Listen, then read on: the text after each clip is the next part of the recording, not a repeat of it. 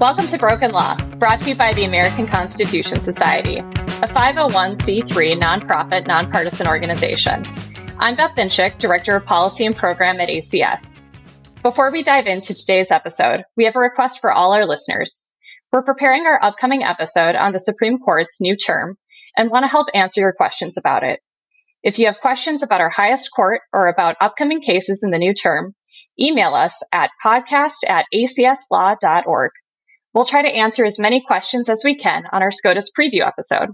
Again, our email is podcast@acslaw.org. In what many are calling a hot labor summer, we've seen high-profile strikes and renewed energy in the labor movement. Hundreds of thousands of workers have already been involved in strikes this year, and public approval of labor unions is at its highest point since 1965. Here to help us understand what is behind this hot labor summer is Diana Reddy, Assistant Professor at the UC Berkeley School of Law. Diana's research focuses on work as an institution and its relationship to law. Her scholarship and writing has been published in the Yale Law Journal, Emory Law Journal, and the Law and Political Economy blog. Diana, welcome to Broken Law. Thank you so much for having me, Beth. I'm delighted to be here. According to a Gallup poll, 71% of Americans approved of labor unions in 2022. And Cornell's School of Industrial and Labor Relations reports that 240 strikes involving more than 320,000 workers have occurred so far this year. What's driving these trends? That is the question. It's one of the questions that I try to address in some of my research. I think it's complicated. In terms of public support for labor unions, that actually is one of the things that I have tried to empirically study, because it's something the change has been so real for those of us who've done work for the labor movement over this period. It's when I went to go do my PhD, I'll say one of the things that I wanted to study was why there was a lack of public support for the labor movement. But as I was studying that, there was this really dramatic change.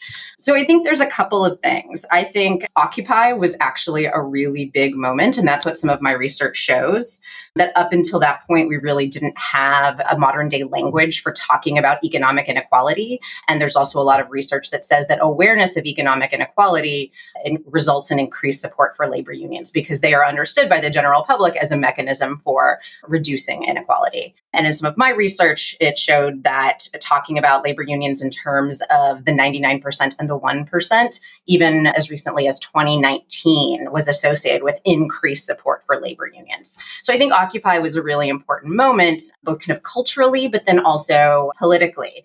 It kicked off a wave of social movement activism. The past decade, obviously, has been such an incredible moment of regular people saying, things aren't working. So from Occupy to Black Lives Matter to Me Too, I think there's been just an increased role for contentious politics, as political scientists call it, in shaping discourse.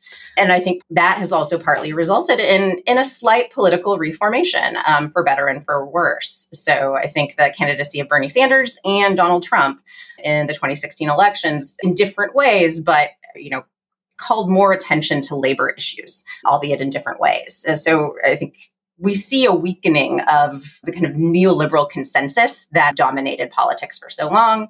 And then the pandemic. I think the pandemic, in a very material way, showed how important workers are and how much they risk, particularly low-wage workers of color, immigrant workers, essential workers who were truly risking their lives to keep the country functioning. So I think that drove a real increase in support for labor unions. So that's on the one side. Why is public support so big? I guess the other part of the question is what's going on with workers themselves.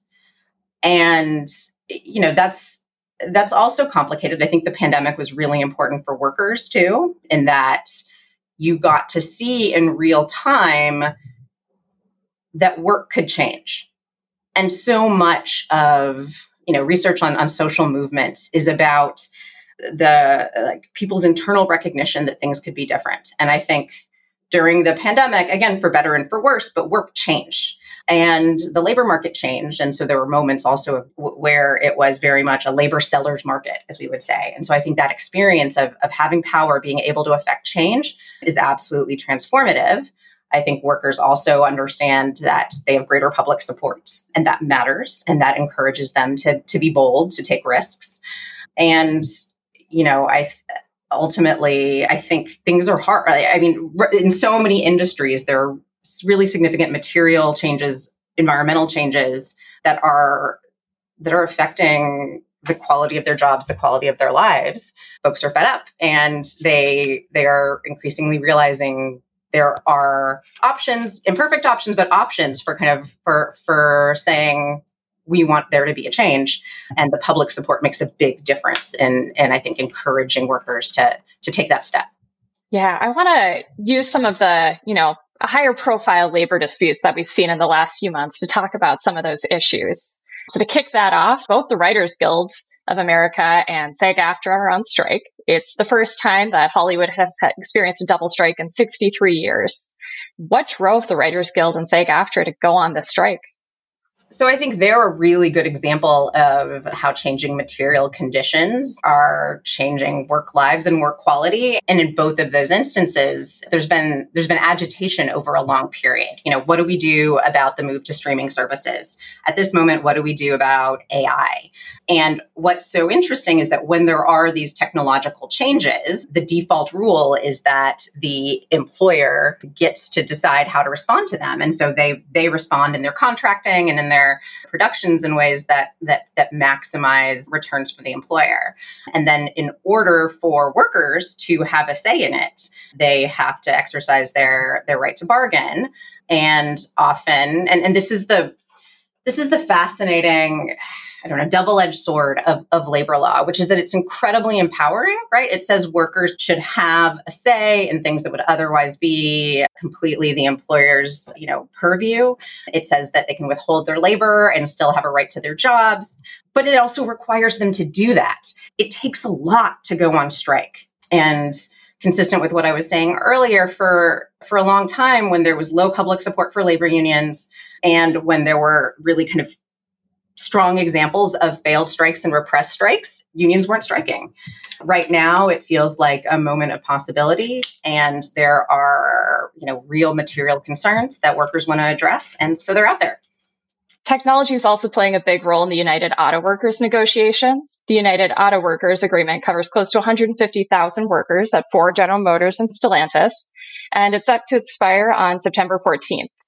So a major concern is how the transition to electric vehicles could be used to undermine auto worker standards. How is that shift to electric vehicles affecting workers now? Yeah, it's an important example of, again, how the default of employer prerogative puts the onus on workers to have to do the work to maintain good jobs and a good quality of life. So there are a number of issues with the transition to electric vehicles. One, of course, is the massive amount of capital that it takes to create the new factories. And, this has been a big issue with the Biden administration in that the grants of money in order to encourage investment in electronic vehicles have not always come with what workers would say is a really necessary part of a new economy. It's not just it can't be a new economy that preserves the environment at the expense of the working people. And so I think the goal has always been, okay, let's invest in this new technology, but we're not going to let corporations use that as an excuse to de-skill jobs or to make the jobs that exist worse, because that is not a win, right? That is not a progressive win. A progressive win is, good jobs and green jobs. So there's a concern about where the funding comes from to make these new capital investments.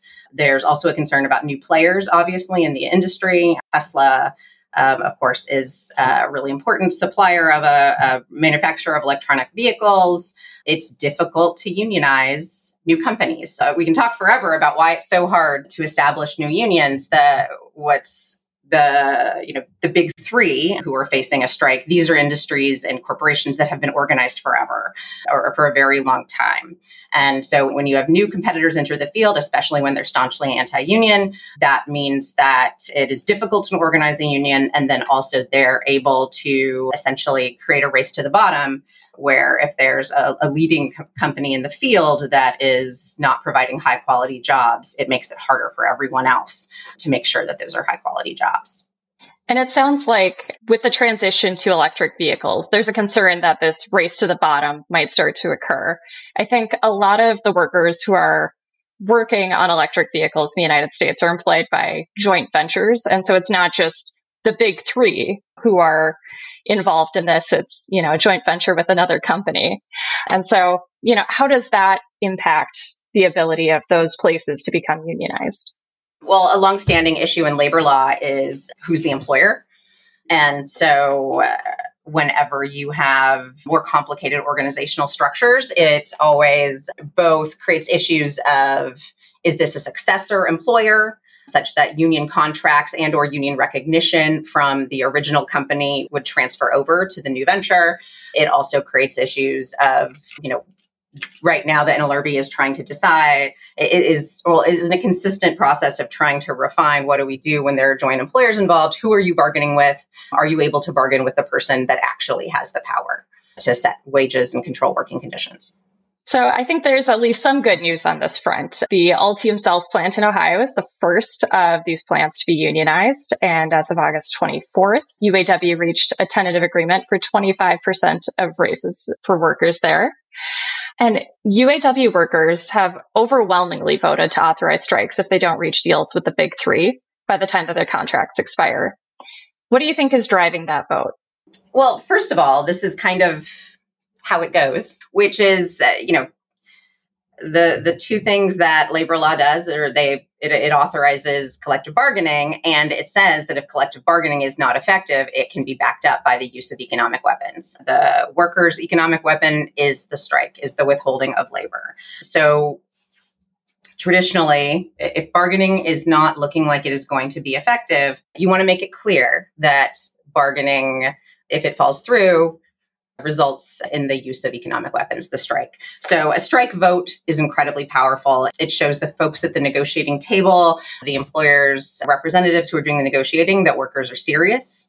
And it helps, it's the threat. It's the threat of what could happen if we don't reach an agreement. In law school, we're trained, right? What are the alternatives to a negotiated agreement? Here, an alternative to a negotiated agreement is a massive strike. And so, that is an important part. That's not separate from the negotiating process. That's an important part of the negotiating process to know, to make it really clear what the alternatives are. And leadership kicked off negotiations with a members' handshake by going directly to the plant gates to shake hands with members and take their message back to the bargaining table. What do you make of that break from tradition? It's really symbolically meaningful. I think for those, right now we're in a potentially new era of labor activism. And I can talk about this more because, I think it's a turning point. I don't know that we're yet in a new era. But in long union dense industries, there was a criticism from within unions themselves that that unions had become business unions, right? Leaders not being responsive to actual members, leaders just trying to cut deals that benefited them, that benefited perhaps longtime workers, but were not actually out there tackling the really difficult issues like new technologies, like changing weather conditions, and that way they were selling workers short.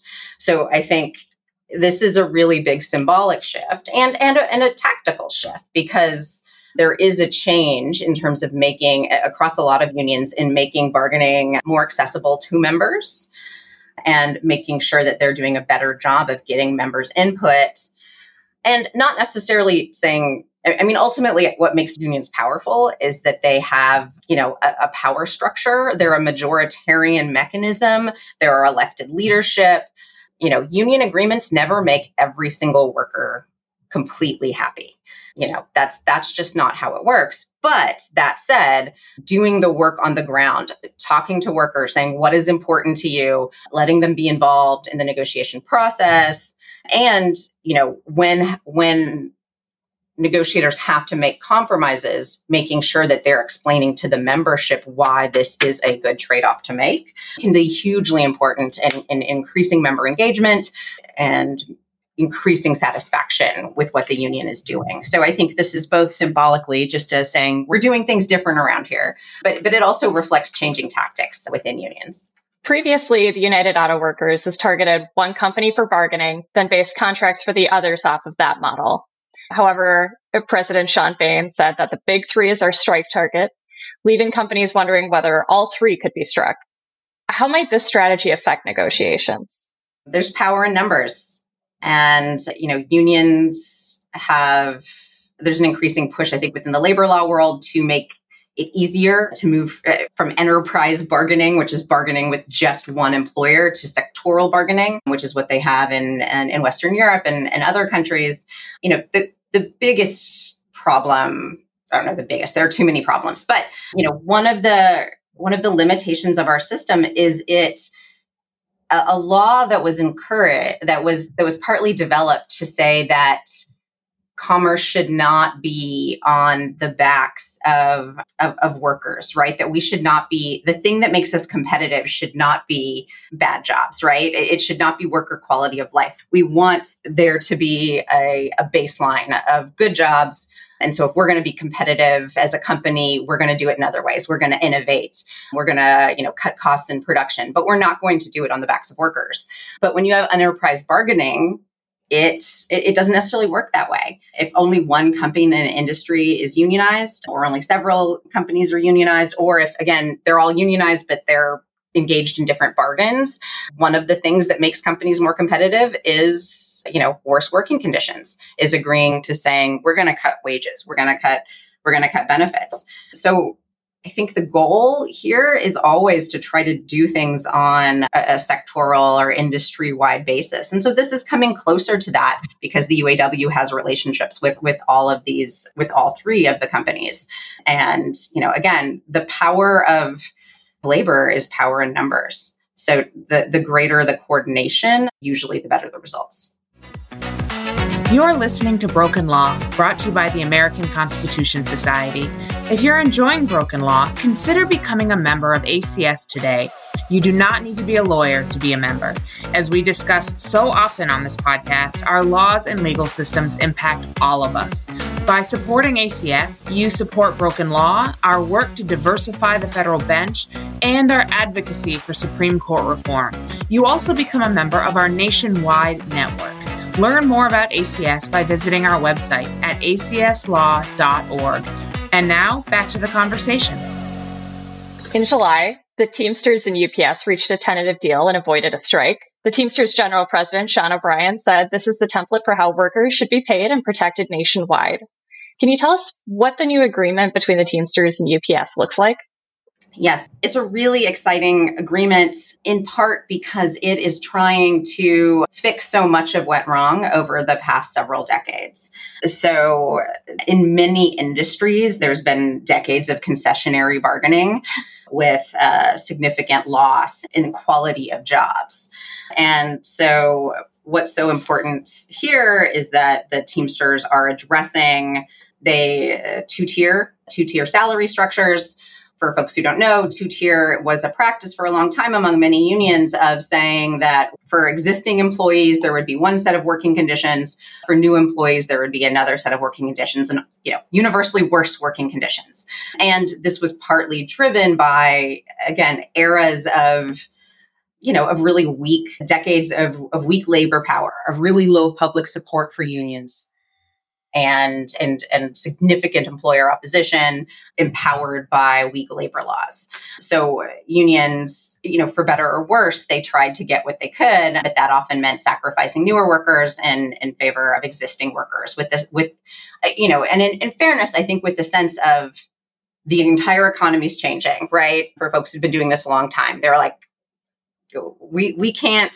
Jobs are just going to be bad now. I think that was partly the view. Jobs are just going to be bad now, so we can at least protect the folks who expected to have good jobs, and everyone else just accepts we live in a new world of bad jobs. And I think now with the renewed public support, with the renewed political emphasis, with renewed power, unions are saying no. That was a horrible strategy. It weakened solidarity. It made us seem irrelevant. And we're not going to be irrelevant anymore. We are going to tackle issues. We are going to protect new workers. We are going to protect young workers. And we are going to deal squarely with the issues of a modern economy. So I think that was one of the really incredibly important wins there. Obviously, huge raises, dealing with part-time workers, and equipping vehicles with air conditioning. All new vehicles will have air conditioning, and older vehicles will have additional fans and additional ventilation put in. Yeah, and on the issue of air conditioning, it seems like that's increasingly becoming an issue for workers both in unionized and non-unionized workplaces. This, historic heat wave we've been experiencing is really driving more attention to the issue of protecting workers just from heat and the climate. Could you talk a little bit more about how that plays a role in, both the law protecting workers from heat and negotiations? Yeah. So whenever you're talking about worker well-being, there's both the kind of across the board protections that exist for all workers, and then there's what they can bargain for. So the standard protection for worker safety and health is provided through OSHA, the Occupational Safety and Health Act, and administered by an administrative agency. They have limited capacity to enforce regulations. And right now, they don't have an effective mechanism for actually monitoring exposure to heat.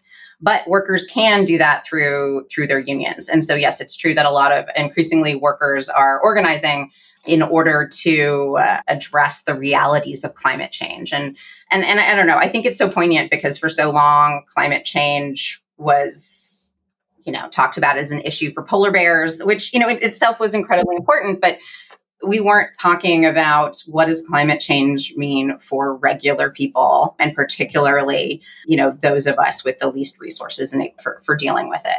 And so that it's really, you're seeing the nexus here of environmental issues and labor issues. Again, what do we do about the increasing heat when workers are, especially engaged in physical labor? UPS employees approved the new 5-year agreement with 86.3% of Teamsters members voting for the contract, the highest vote for a contract in the history of the Teamsters at UPS. How do you think this agreement will affect UPS and the industry as a whole? It's, I think the goal is that instead of a race to the bottom, we're going to have a race to the top. But that also has a lot to do with union strategy. And I think what the Teamsters have made clear here is that they used the threat of Amazon, getting all the delivery business if there was a strike, partly to help win this agreement. But they're not stopping there. They want to organize Amazon. And that's kind of, the dream of how labor agreements work. And I think, Sean O'Brien did a really good job of saying, like, we're not just concerned with the quality of jobs of our current members. We want to use our negotiating power, our organizational power to make that the standard for all workers. So what we win isn't just for us. What we win is going to be used to help other workers have better jobs too. And that is a change. That is a change from, union attitudes, or at least some union attitudes in the 80s and 90s, where partly because they were so under attack, there was this sense of, okay, we're just going to take care of our own, as opposed to moving forward, organizing others, and making sure that everyone benefits from this kind of union contract. Yeah, and it seems like UPS itself may be seeing some benefits to this agreement already, given the tight labor market. According to Bloomberg, searches with UPS or United Parcel Service in the job title increased by more than 50% on Indeed's online job board during the week after the tentative agreement was announced. So I think, that's also just a meaningful way of showing doing good by workers, reaching agreements like this can really have a positive impact on employers as well. That's a really good point. And there's a lot of research showing there's so much reduced turnover, higher productivity when you have workers who feel like they have a good job and who feel like their employer cares about them. Yeah, it helps with recruiting and it helps with retention, which is invaluable for an employer. Yeah, I think just in August here, we had a report from Treasury that basically said unionization is good for the economy. Can you tell us a little bit more about Treasury's report and how that's meaningful? I mean, it's just such a fascinating moment. Some of my research talks about the Keynesian economic consensus that helped drive the enactment of the National Labor Relations Act during the New Deal. And studying changing economic ideology, you could call it, or changing economic science, changing economic theories is really fascinating. I don't know about you. I took Econ 101 in the 2000s, and there I was told that, unions are just bad for the economy and unions are just bad for workers. And it wasn't presented as a political view. It was presented as very much just, this is what we know. Here's the supply curve. Here's the demand curve. It's just fact. But it's just fact. And so partly for me, studying the history of the National Labor Relations Act and realizing that there was a time when unions were understood as good for the economy was really a revelation to someone who, again, this was presented as just, everyone knows this. We all know it. It's just the reality.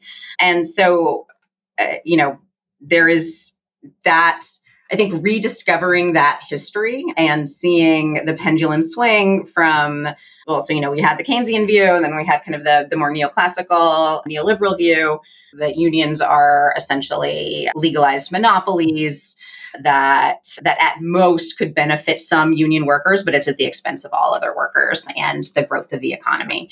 To today, where there's, again, a new moment in economics, and I think a renewed focus on macroeconomics and really studying labor as a part of a functioning economy. And again, the Keynesian view was always like, workers are consumers. This was the Fordist view. Workers are consumers. And if we don't have a reasonable distribution of wealth throughout the populace, then people aren't going to be able to buy things. And you can't have an economy without that. So it's a really meaningful moment. And, the Biden presidency has been interesting. We both have from Biden himself some of the most pro-union statements of any modern president and, in recent memory. And in addition, a change in how the leading economists within that administration are thinking. And this is a big change even from under President Obama. So I think, in real time, we're seeing a real political shift, and it's exciting.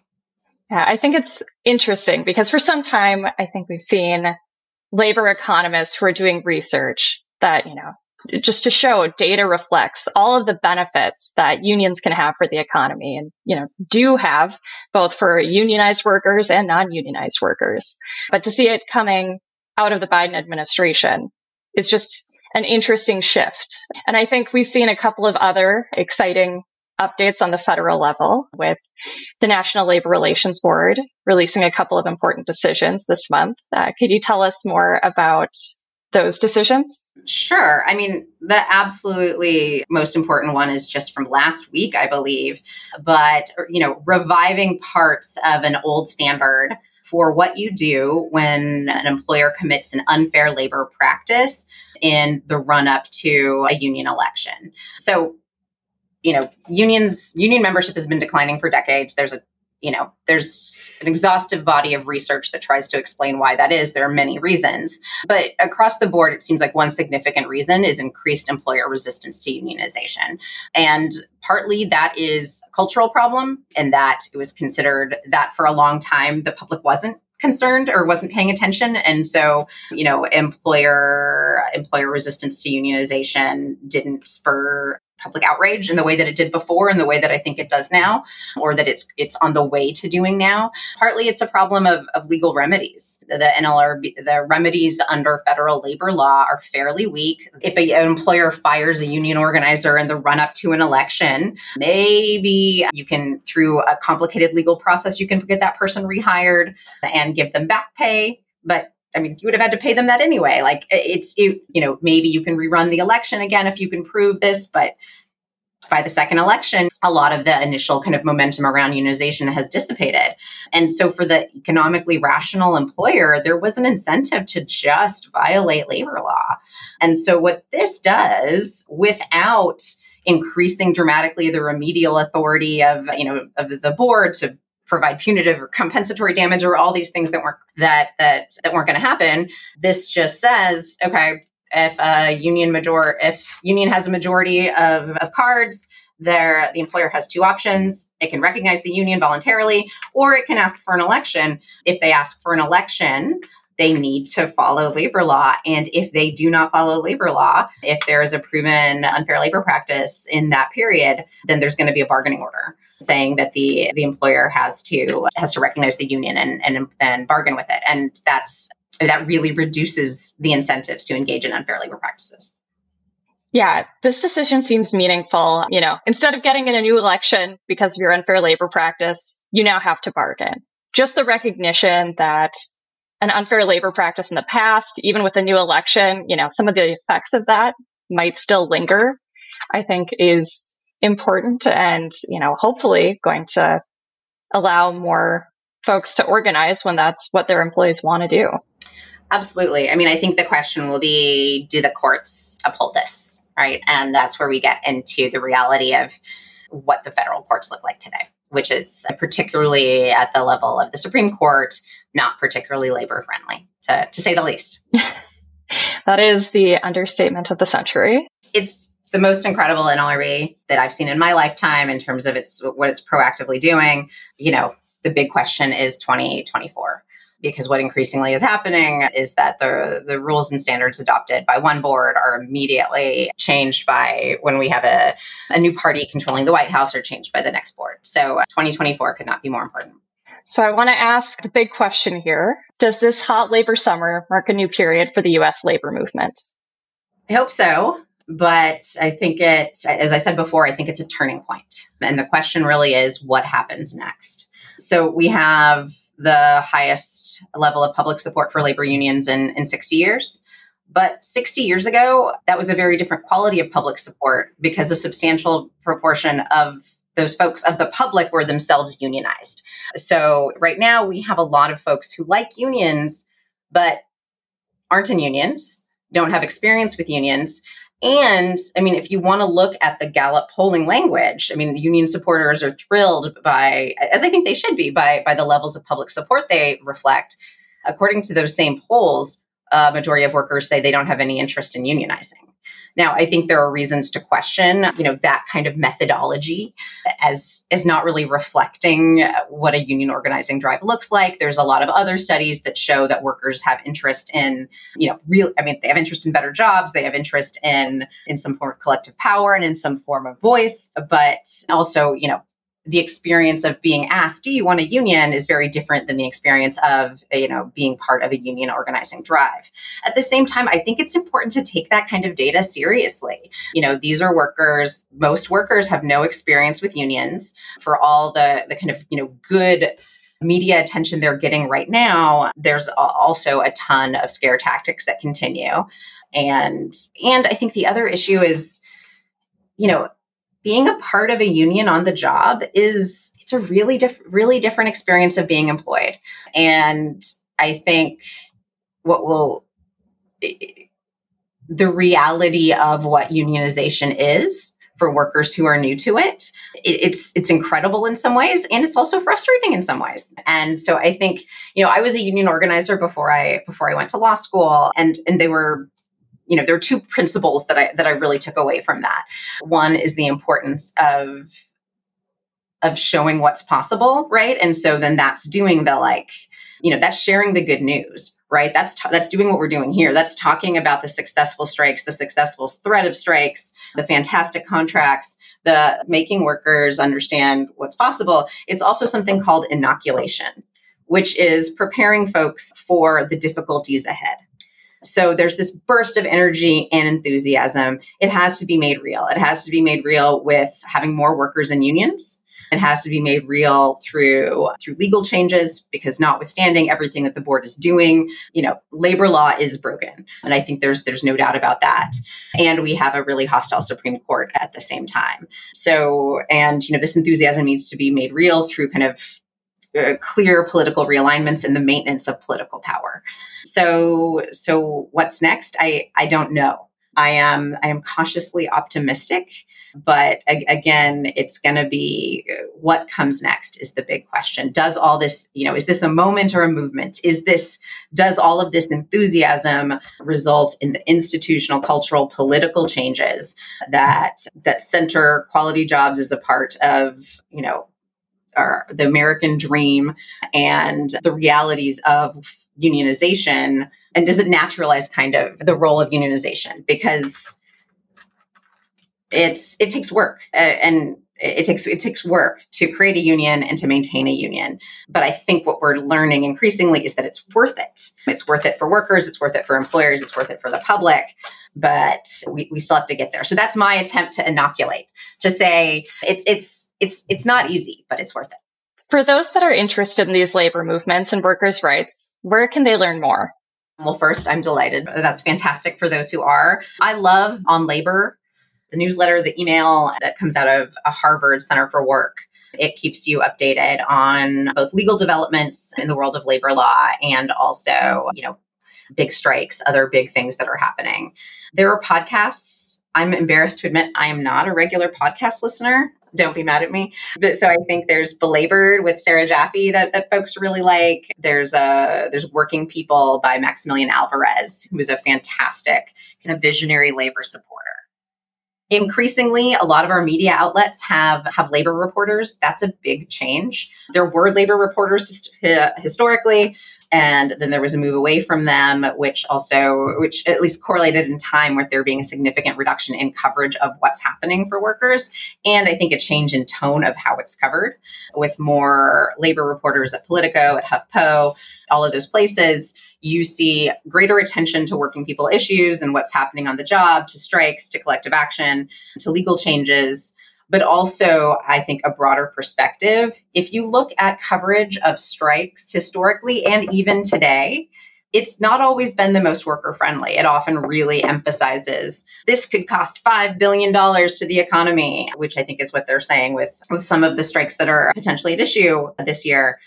And what they don't say is, again, consistent with the Treasury report, right? What is the cost of bad jobs? What is the cost of that? When there was the potential railroad strike, what is the cost of no sick leave or insufficient sick leave? What is the cost of workers coming to work sick? In a time of where we're still dealing with the fallout of a massive pandemic, those costs should be more apparent than ever. And yet for a long time, that piece of the story wasn't told. So that is just to say, when folks are looking for additional information, pay attention to which perspectives are being told. There's costs and benefits to everything. And I think increasingly we're recognizing that the benefits of unionization outweigh the costs. And if you're looking at something that's only focusing on the cost, then it's important to say, like, what part of the story isn't being told here? Also, for those folks who are going to law school or who are alumni of law schools, you can check in and see, does your law school have a tenure track person teaching labor law? Or part of the kind of, neoliberal consensus was a consensus in law schools that labor law was no longer important. And so many, among the top law schools, Yale and Stanford, both don't have a tenure track person teaching labor law. Labor law is important. And what law schools teach is important in shaping law students and then the practitioners of law understanding of what matters in the world. So email your deans and encourage them to take seriously this moment. Well, Diana, thank you so much for joining me in this conversation. It was a pleasure having you. I'm delighted to be here. Thank you so much for having me. And thanks to our listeners for finding Broken Law. Summer is a great time to catch up on any episodes that you might have missed. You can find our podcast episodes wherever you're listening to this one. If you're enjoying Broken Law, help us bring the show to more listeners by recommending it to a friend and leaving us a review. Together, we'll speak truth to power about the law, whose interests it really serves and whose it does not.